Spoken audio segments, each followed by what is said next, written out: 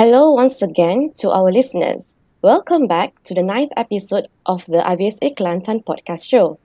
Today we have with us Dr. Chung Siu Shen, or better known as Dr. Sandie, by our University Malaysia Kelantan students. And a little bit of Dr. Sandie's background. Dr. Sandie graduated from University Putra Malaysia with a degree in veterinary medicine in the year 2000. She then went on to obtain a master's in veterinary medicine in theriogenology in 2002. Dr. Sandie also received her PhD in veterinary medicine from the University of Nottingham from the UK in 2016. Dr. Sandie has many notable accomplishments, including Senior Veterinary Officer at the Department of Wildlife and National Parks headquarters in Kuala Lumpur, Malaysia, and also Deputy Head of the University Interdisciplinary Research Cluster, Zoonotic Disease and Public Health. She is currently a Senior Lecturer and Deputy Dean of Academic and Student Development at University Malaysia Kelantan's Faculty of Veterinary Medicine. Dr. Sandie has authored numerous studies and also publications. She also has expertise in disease research, zoo and wildlife animal medicine, and ex situ management. Furthermore, she has studied bioinformatics and molecular characterization of mammalian transcriptomes in a variety of species, including cattle and wildlife. She is here with us today to discuss climate change and its effect on emerging zoonotic diseases. Hello, Doctor. Hello, Ada. Hello. Hope you are doing well. Yeah. Are you alright, Doctor? Are you very well? good. Thanks. Okay. So, can we proceed to the questions? So the first questions for today's episode, which is climate change and its effects on emerging zoonotic disease, is that can you please give us a brief explanation like how climate change can affect these emerging zoonotic diseases? All right. So mainly we are concerned about the rise in temperature and precipitation. So that gives pathogens a better or more suitable environment for them to survive or to thrive in. So previously, pathogens are unable to survive the cold in the more temperate countries. Now with the rise in temperature, they are much more able to survive and to spread diseases in the countries that they were previously not reported in or infected people. Similarly, if there are vectors that are involved, so vector-borne diseases, often these are insects or even arthropods. Again, these animals, they are not able to survive in cold climates. And now with the rise of temperature, they are able to, and with them, if they are carrying diseases, they are able to spread the disease in previously not areas that have not reported such diseases. Okay, and similarly for people, especially the ones that are heavily rely on agriculture for their livelihood. So with climate change, there could be extended period of times of drought.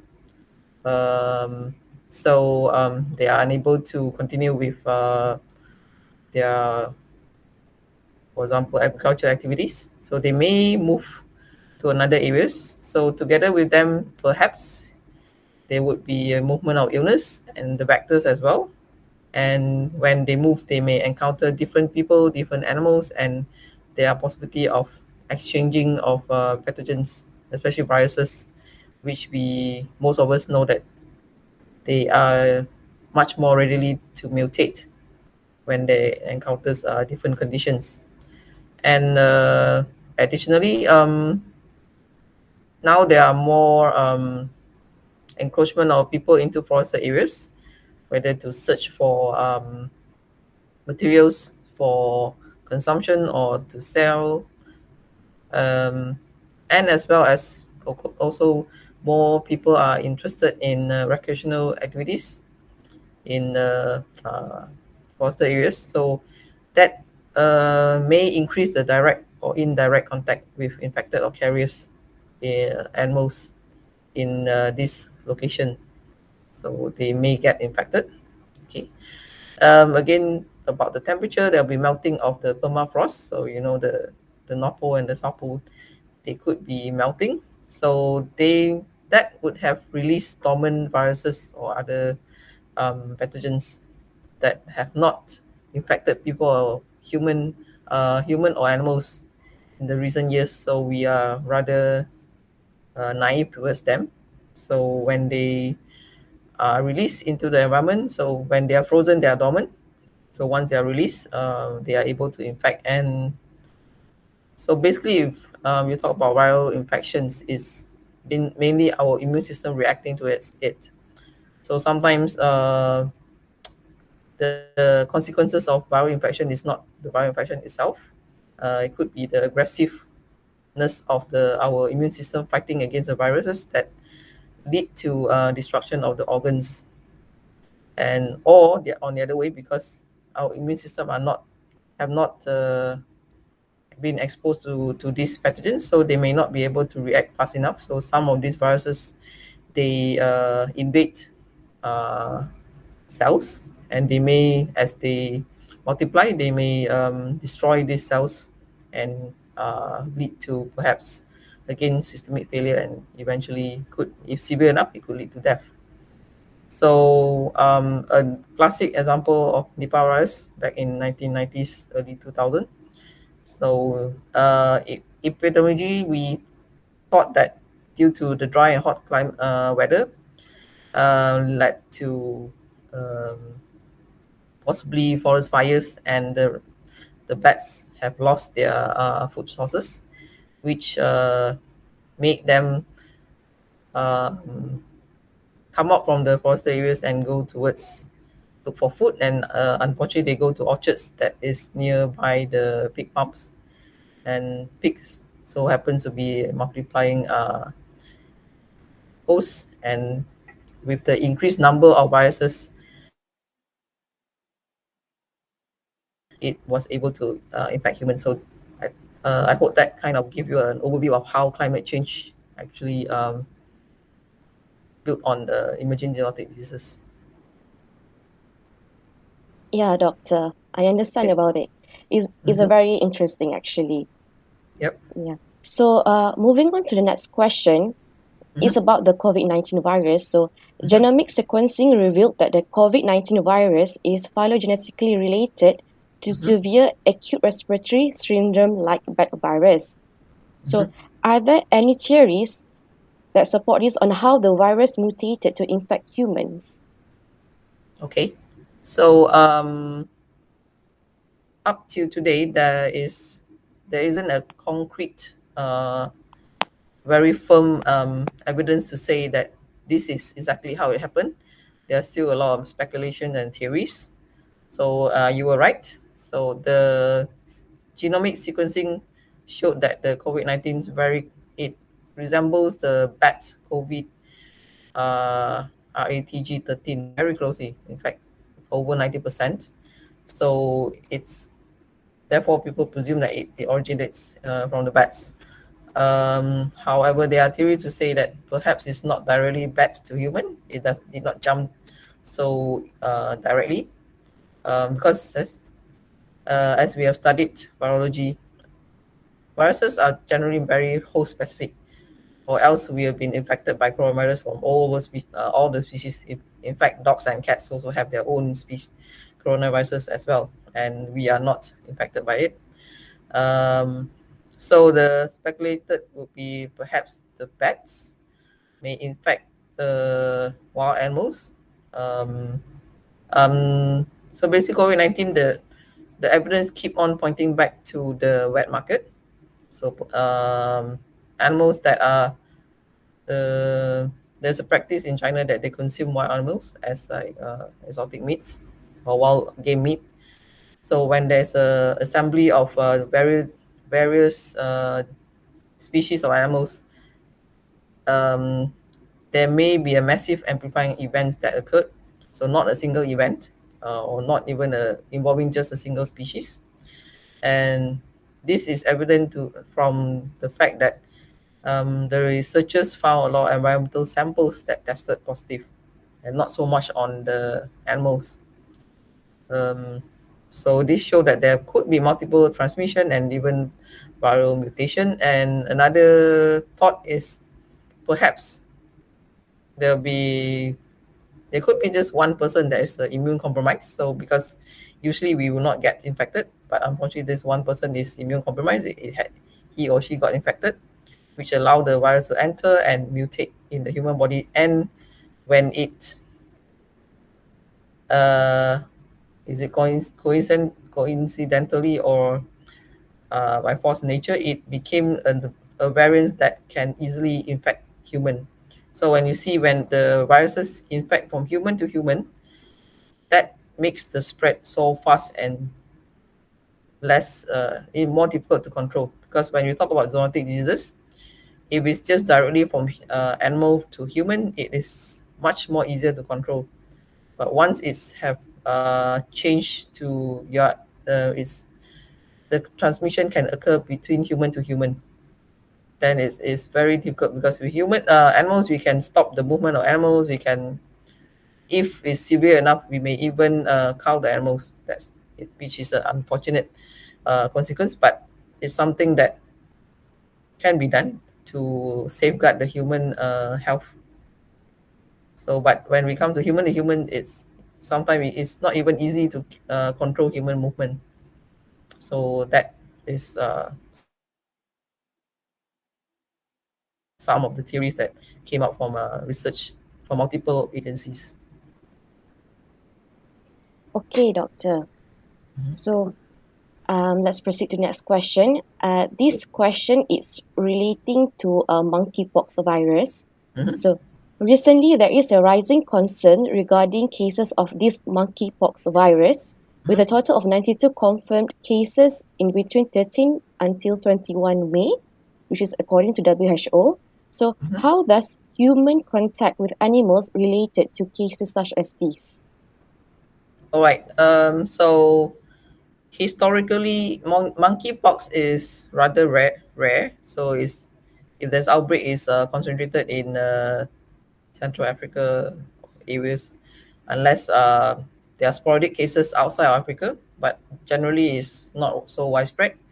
So how it's being transmitted is this is a very not only it transmit from animal to human, that's zoonotic, and once a human is infected in it, he or she will be excreting the viruses through the nasal, like when people sneeze and cough, and when they develop skin lesions, just like chickenpox, is quite infective if we come into contact with the scabs and all that.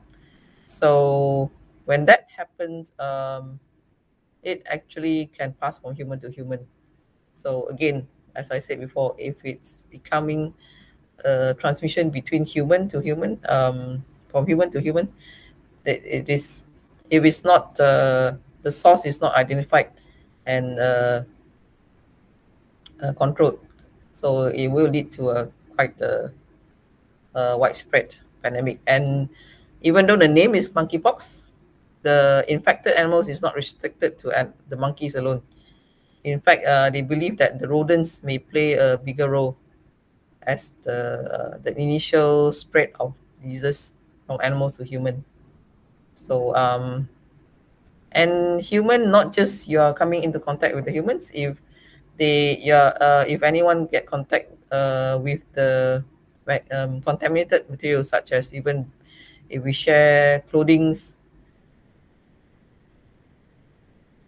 or same bed, or because the beddings will be, you have the viral particles there, or anything that has the viral particle that may lead to infection.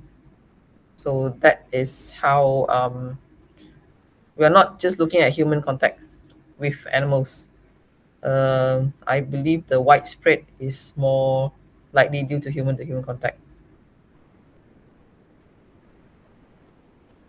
Okay, doctor. So it's like human to human contact is much. is more problematic issues compared to like animals to humans contact. Yeah, it's more difficult to control. Okay. Yeah. Okay, so that's it. That is all from me. So I will pass the platform to Jaya. Okay, thank you, Ada. And as for Doctor, we will continue with the questions, okay? All right. Okay, so for the next question is, what are some of the things that us veterinarians can do to prepare for these emerging zoonotic diseases in regards to One Health, and also the ways to mitigate climate change? For emerging zoonotic diseases, because as vets we have always been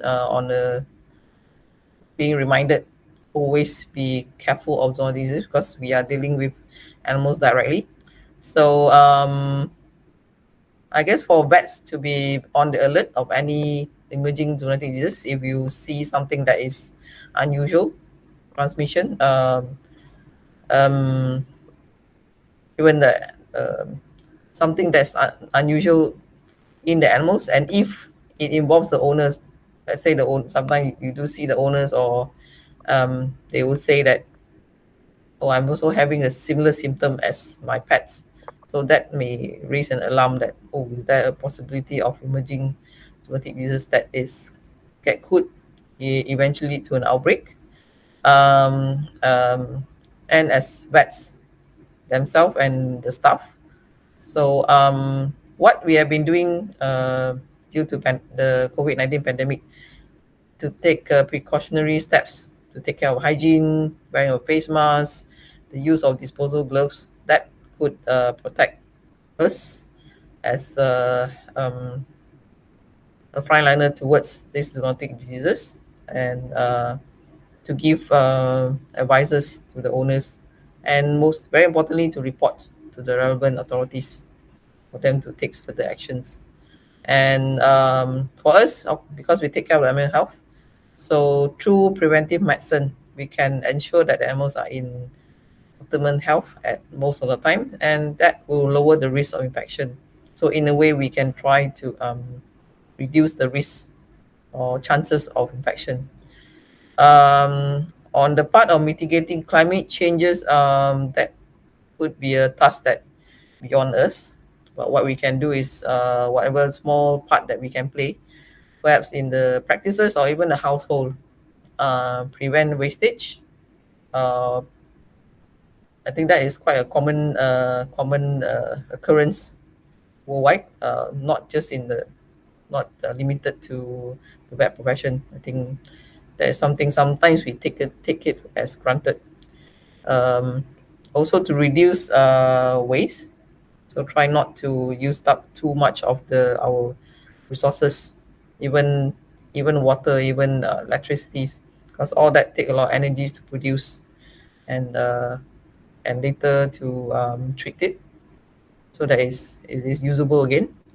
um, Even I've just heard recently, even there's advertisement online, in the radio or online, even spam emails that is kept in our email folders. We should take care of it because it's taking space and energy to keep them in the email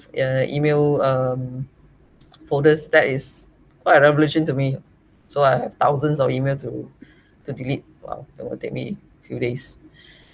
um for Malaysia, unfortunately, to travel or to logistics, I mean, to get to work and all that, many of us use our personal vehicles, so that is not really helpful to the environment. But sometimes it's out of our control. So unless the local or the federal government can improve on the public transport, which can benefit many more of us, then that could help. Because in fact, air pollution itself could also reduce a person, or even I would think animal will be affected as well. So a lot of air pollution, it will also reduce our defense mechanism towards infection.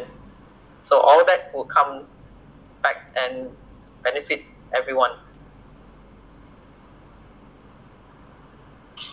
All right. Thank you, Doctor. And for the next question is, what are the approaches of identifying climate-sensitive infectious diseases in animals and humans, and what extent do us veterinarians play a role in it? Okay. So I understand that this podcast may go beyond Malaysia. So for tropical countries, honestly, we know that it is one of the best ecosystem for pathogens because we have the humidity, we have the nice temperature for them to survive in. As vets, I guess, to be aware to any potential, any rise in diseases, particularly if we can identify zoonotic diseases, that is even more important, and report to the relevant authorities for them to further investigate, because as a vet alone, we may not be able to do too much. So we will keep to our roles of keeping the animals healthy. But if something that is unusual, report it. For vets in the temperate countries, perhaps to be more aware of the tropical and subtropical diseases, it could be coming their way because the rise in temperature, the vectors are coming, and the pathogens are more able to survive in previously areas that they cannot survive in. Okay. So again, if you see anything, any unusual diseases appearing, again, to alert the authorities, that would most likely would get things rolling to further prevent and control the spread. So you're talking about One Health. With the emerging of zoonotic diseases, there are right now the collaboration between human and veterinary medicine practitioners and also the environmental sites. It is we have formed a better linkages and cooperation between different sectors. So if, let's say, we alert the vets will very quickly relay the information to the medical parts, and very quickly they could set up a task force to look into it very quickly before the condition gets out of control. Okay. Okay, thank you, Doctor. And for our last question of the day is, well, we talked about emerging zoonotic diseases, right? So what about those that re-emerge? What are the factors that make these diseases re-emerge, and what are the differences in handling them compared to when they were first found? Okay. So with the advancement of healthcare and mass vaccination program, so some diseases have been eradicated or significantly reduced in many countries. For example, tuberculosis, and use of discovery of medication to control the diseases such as malaria. It was almost unheard of for many years, in fact, because I remember in the 70s, people are very worried about malaria, but when it comes about in the 90s, 80s, late 80s, there wasn't that much of cases. Then now, malaria is up again. So it is related to perhaps increase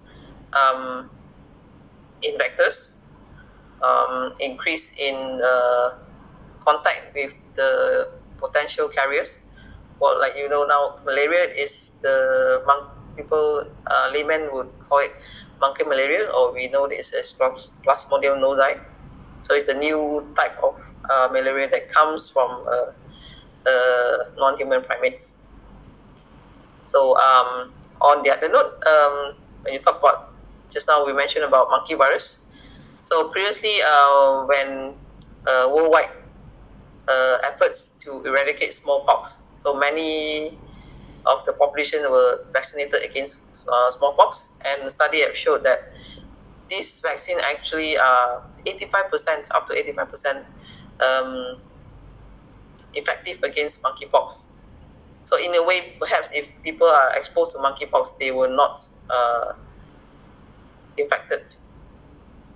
So with the eradication of smallpox, I would say, if not worldwide, most of the countries in the world, many countries have stopped vaccination program for perhaps even 40, 50 years, depending where you are. But I would say in the last 10 to 20 years, we have not really been actively administering smallpox vaccine. So that could lead to the population become more vulnerable to monkeypox infection. Although luckily, from what we have seen so far, monkeypox does not lead to a very severe disease condition. So obviously you have the scar like if we get chickenpox, but it's not deadly as smallpox. What else? Perhaps travels, whether for leisure or for work, they are increased, except for during the past 2 to 3 years where international borders were closed. People are traveling again, and even before that, we see that perhaps foreign workers may bring diseases from endemic countries into a country that with very low incidence. That could be a possibility. And during COVID-19 pandemic, most of our resources and efforts were put into fighting COVID-19, and some of these diseases may be slightly neglected in a way because most of our efforts are going to only one area. So there will not be that much of difference battling these diseases because it is something that we already been dealt with. So we need to identify the viruses, epidemiology to pinpoint where are the resources, and carry out mitigation measures. So perhaps there's a need of studies to see whether the previous protocols and control measures, preventive measures, is it still effective? Because I don't know, perhaps if these viruses would have mutated and the vaccines is no longer effective, so might need to develop new vaccines. And if it's serious enough to resume vaccination program that we have stopped because the disease is no longer around, but now they came back, so we might have to start vaccinating the population again, build out the herd immunity, and perhaps even development of new medicine if these pathogens, especially like bacteria, they have developed antimicrobial resistance against the existing medication. So those are a few of the measures that we can take to combat re-emerging zoonotic diseases. Okay. Okay, thank you, Doctor. All right. Thank you so much for all the insight just now, Doctor. And there is no doubt that climate change implicates the emerging diseases. We all play an important role in this by working hand in hand with others from different fields or in the same one can together reduce the emerging zoonotic diseases. Unfortunately, that is all the time we have for today. Thank you so much, Doctor, and also to the team. Thank you to all of our YouTube viewers for watching and to our Spotify listeners for tuning into every episode. Be safe out there and take care of yourselves.